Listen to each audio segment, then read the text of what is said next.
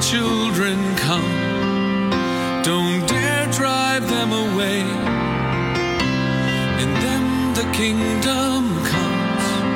Hear the holy, foolish things they say. The springtime of their life decides the adults they'll become. So let the children come. Please let the children come. Welcome to Children's Bible Journey, with stories and songs just for kids. We have a dramatized Bible story coming up. But let's get today's program started by singing praises to our awesome God.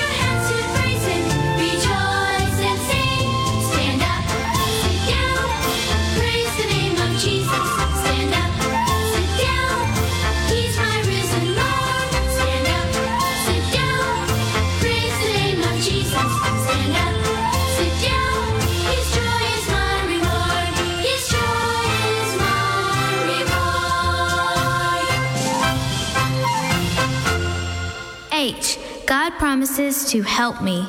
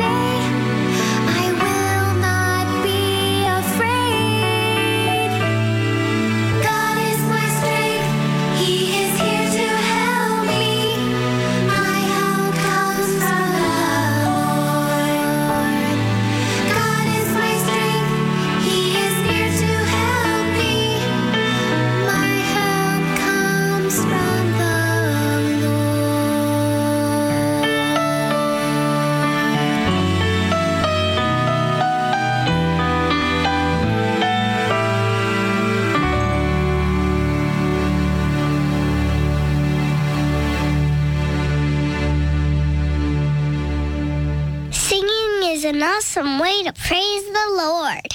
We'll do some more singing in a few minutes. Now let's get back to our continuing Bible story from the Bible in Living Sound.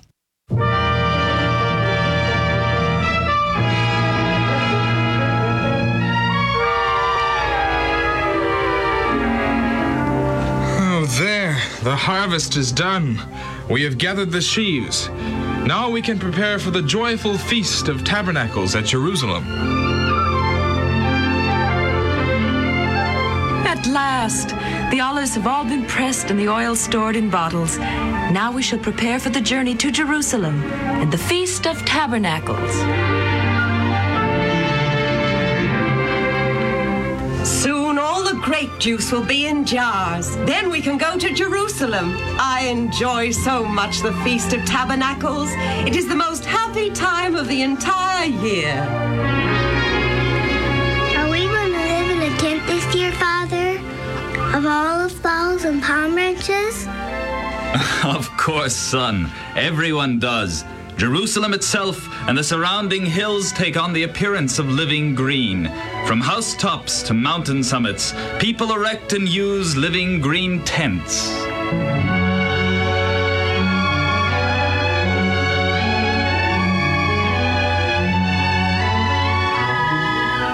But Jesus is our brother, and we have a right to talk to him and ask him some questions. Find out what he's going to do.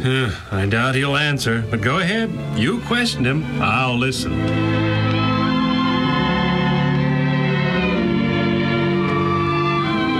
Oh, now come, Jesus. For quite a while now, you've not attended the feasts in Jerusalem. Why? Well, we think it's time you should go. Leave Galilee and go to the Feast of Tabernacles. Show the people what you can do, the power you have. No man does great things in secret, but to be known openly, Jesus. We're your brothers. We know what's best for you. And we say, if you do these great things, show yourself to the world, then the leaders in Jerusalem will believe and honor you. My time is not yet come. Your time? The world cannot hate you, but me it hateth, because I testify against the evil in the world. Go ye unto the feast. I go not up yet unto this feast, for my time is not yet fully come. Oh, all right. Come on, brother. Jesus is stubborn as always. We'll go to the feast without him.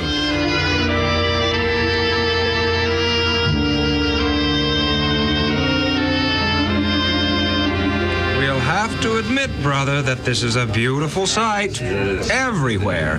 On housetops, in street corners, in open places, along the city walls, on the surrounding hills and valleys, everywhere one looks are tents made of living green. Oh, truly the harvest time. Greetings, strangers. Welcome to Jerusalem. Greetings, my fellow.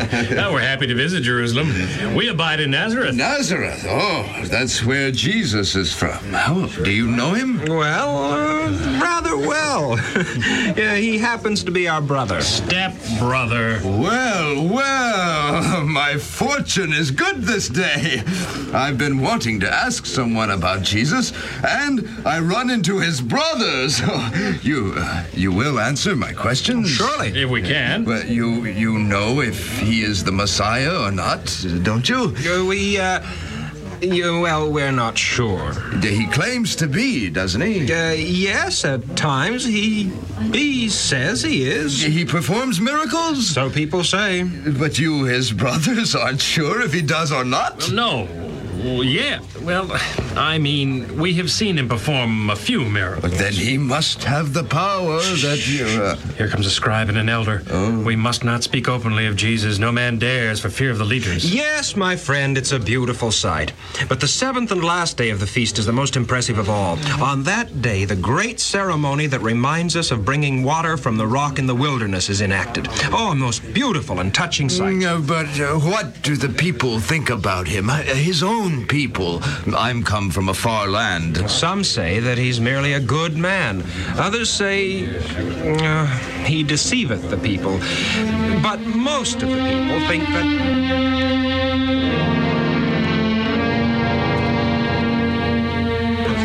Something's happening over there. Why, it's our brother. Jesus? Jesus. It is Jesus. He came to the ceremonies after all. I'll say one thing for him. He has nerve. Shows no fear whatsoever. And he certainly knows how much the elders and scribes and Pharisees hate him and are seeking cause for his death. Appears as if he's about to speak to the multitude. Here in the temple? Well, the scribes and priests won't let him. Or will they? They fear him more than he does them. They dare not stop him. He will speak. Let's go nearer so we can hear every word.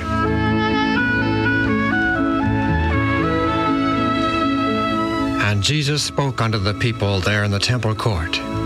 The multitude was spellbound. The very men who were the most violently opposed to him felt themselves powerless to do him harm. For the time, all other interests were forgotten.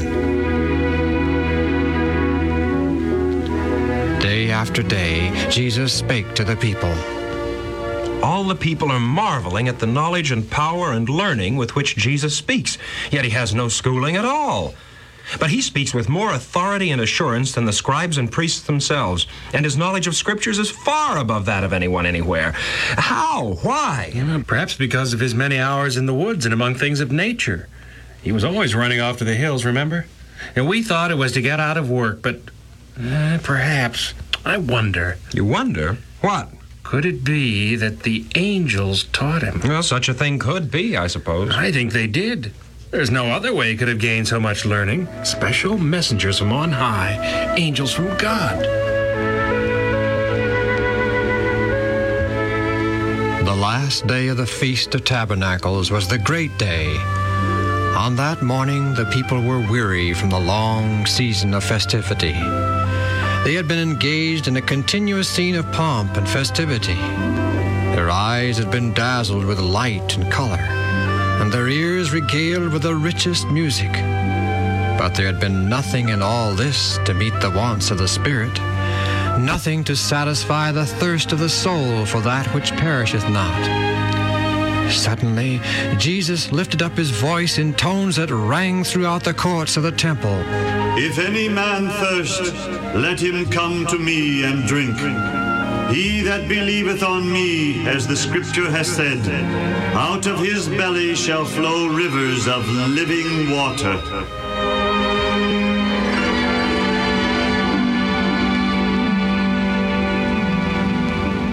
We'll continue the Bible story tomorrow, and if you would like to have these stories to listen to at home, you can call the Bible and Living Sound at 1-800-634-0234. That's 1-800-634-0234. Now here's some more music before we have to say goodbye. I like to be a dentist and work on tooth decay. When someone's really hurting, I'll take their pain away. I fill their mouth with lots of stuff and look at them and say, don't you want to live for Jesus? He gave his life for me, I brought a lot to him, to show how much he loved me, and I know he loves me still. I want to give my all to him, to show I love him too. That's why I live for him. I want to be a policeman riding in my car, helping anybody who has problems near or far. But one thing I am certain of right now, this very day, that I want to live for Jesus. He gave his life for me, I brought a lot to him, to show how much he loves me, and I know he loves me still. I want to give my all to him, to show I love him too. That's why I live for him. I'd like to be a doctor and cure the common cold, or find a youthful potion that will make you not grow old. But still within my heart I find an even greater wish, that I want to live for Jesus. He gave his life for me, I brought a lot to him, to show how much he loved me, and I know he loves me still. I want to give my all to him, to show I love him too. That's why I live for him. I'd like to be a carpenter with hammer and a saw, and build a bunch of buildings that are never gonna fall. I'd also build up others, 'cause I've heard my father's call, and I want to live for Jesus. He gave his life for me, I brought a lot to him, to show how much he loves me, and I know he loves me still. I want to give my all to him, to show I love him too. That's why I live for him. That's why I live for him. Hello? Testing. Yes, it's working. Dear Diary, this is Kim. My teacher in health class told us to keep a record of what we're doing to stay healthy each day this week. I'm using this voice recorder so I don't have to write everything down, which is a good thing because I can't read my own writing. Dad says I should be a doctor. I'm 12 years old, and I'm supposed to tell you what I did today to stay healthy. Well, first of all, I ate breakfast. A lot of kids my age don't eat breakfast. They drink something sweet or wolf down a donut on the way to the bus. That's totally not healthy. In just a few hours, they're so hungry they can't think straight, or they go to sleep at their desks because they don't have any energy. All that sugar makes them feel good for about 30 minutes. Then they get depressed because their bodies don't have any fuel left. That's what our health teacher calls food. Fuel. I ate a big bowl of whole grain cereal with some peaches, honey, and soy milk on top. Then I grabbed a handful of mixed nuts and finished with a sliced apple. It was delicious. That breakfast kept me going strong until lunch. I didn't get sleepy or hungry, which is a good thing because we had a history test this morning and I needed at least a B. Mr. Jensen said I got a B+. Whew! So, what did I learn about health today? Eat a good breakfast. It can keep you awake and maybe help your grades.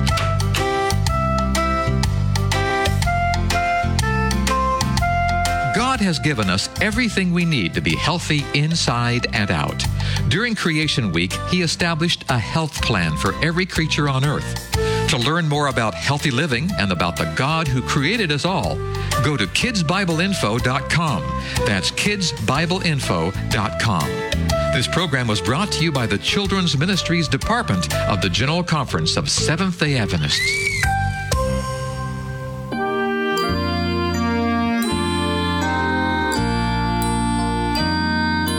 Jesus loves me, this I know, for the Bible tells me so.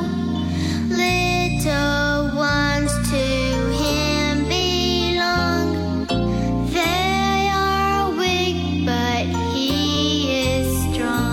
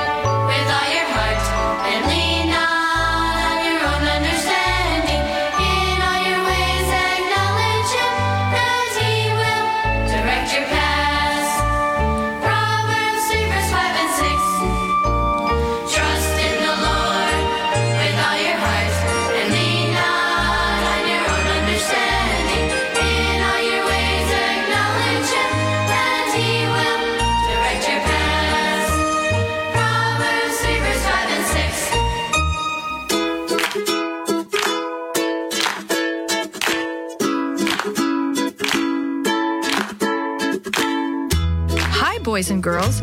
This is Ms. Kathy. I'm so happy you've joined me today for another story just for you. Hawaii, Here We Come by Sari Fordham. Congratulations, you've won a trip to Hawaii for 4, the voice on the phone said. My mouth dropped open. No way! How awesome! It was January in Texas. Our front lawn was brown, and the leafless trees by the mailbox looked like gigantic toothpicks. Instead of snow, we got wind that snapped at my exposed cheeks. I missed the sun. Just 2 years before, my family had lived as missionaries in Kenya. Banana and papaya trees flourished in our garden. The sun, as big and cheerful as a beach ball, hung in a brilliant sky. I wore shorts and flip-flops all year long. For vacations, we would travel to the Indian Ocean.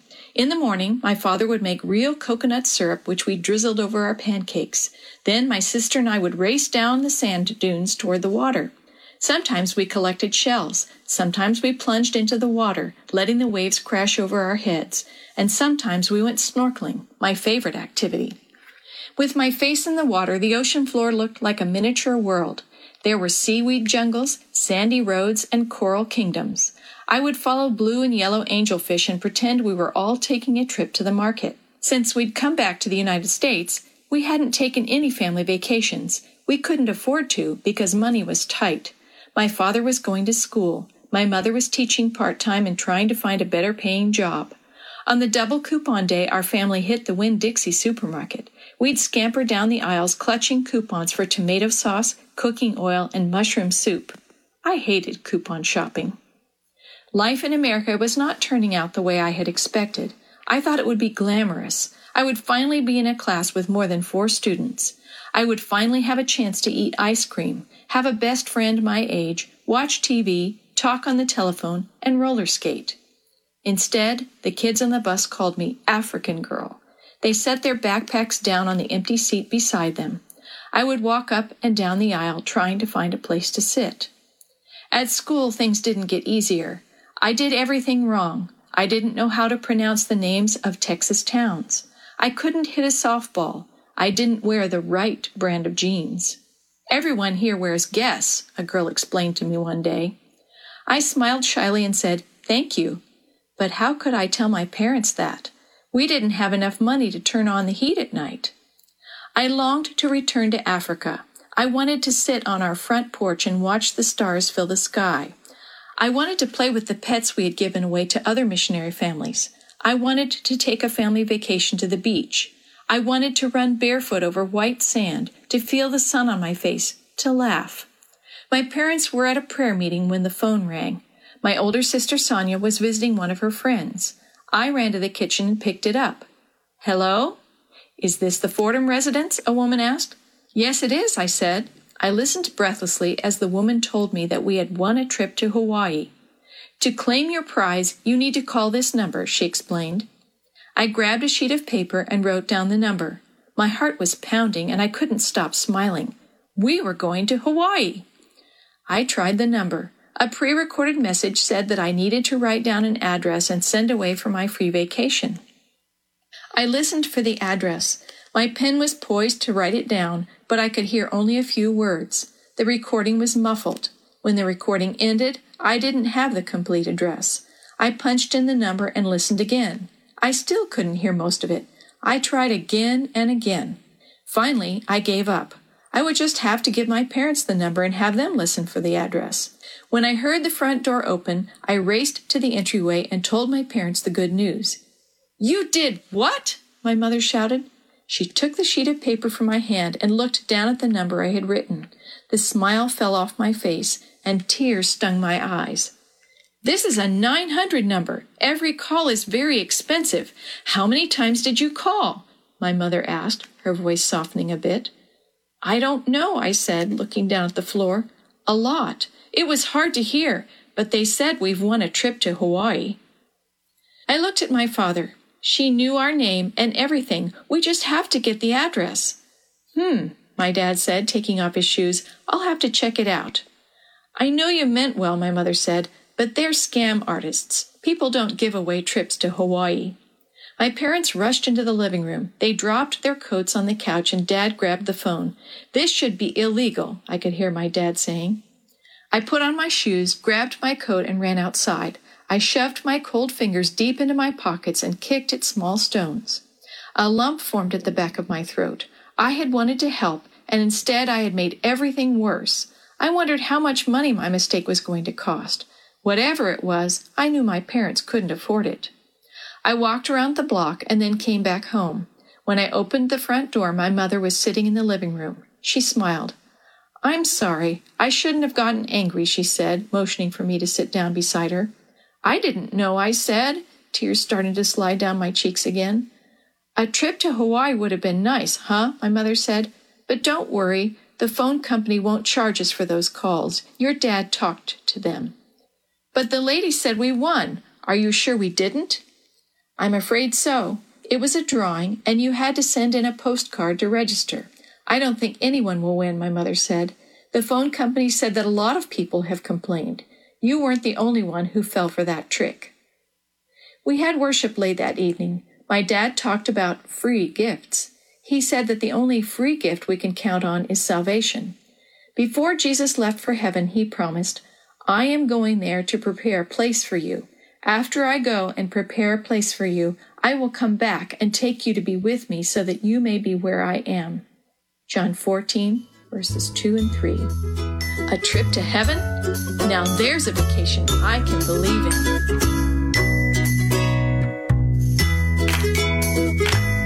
The story you have heard today is from God's Greatest Stories, written by various authors and compiled by Randy Fischel, and used with permission from the Pacific Press Publishing Association. If you're interested in any other books published by the Seventh-day Adventist Church, please visit AdventistBookCenter.com or call 1-800-765-6955.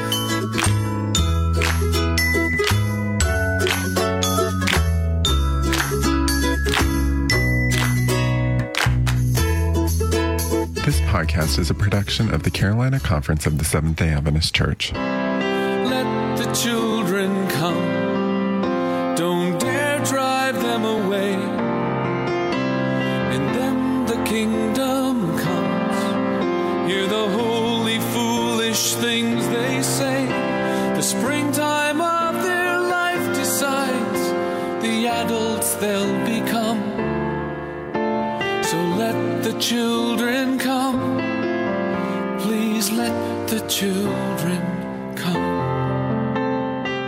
Children's Bible Journey was brought to you by 3ABN Australia Radio and is a production of Live Talk Radio at livetalk.net.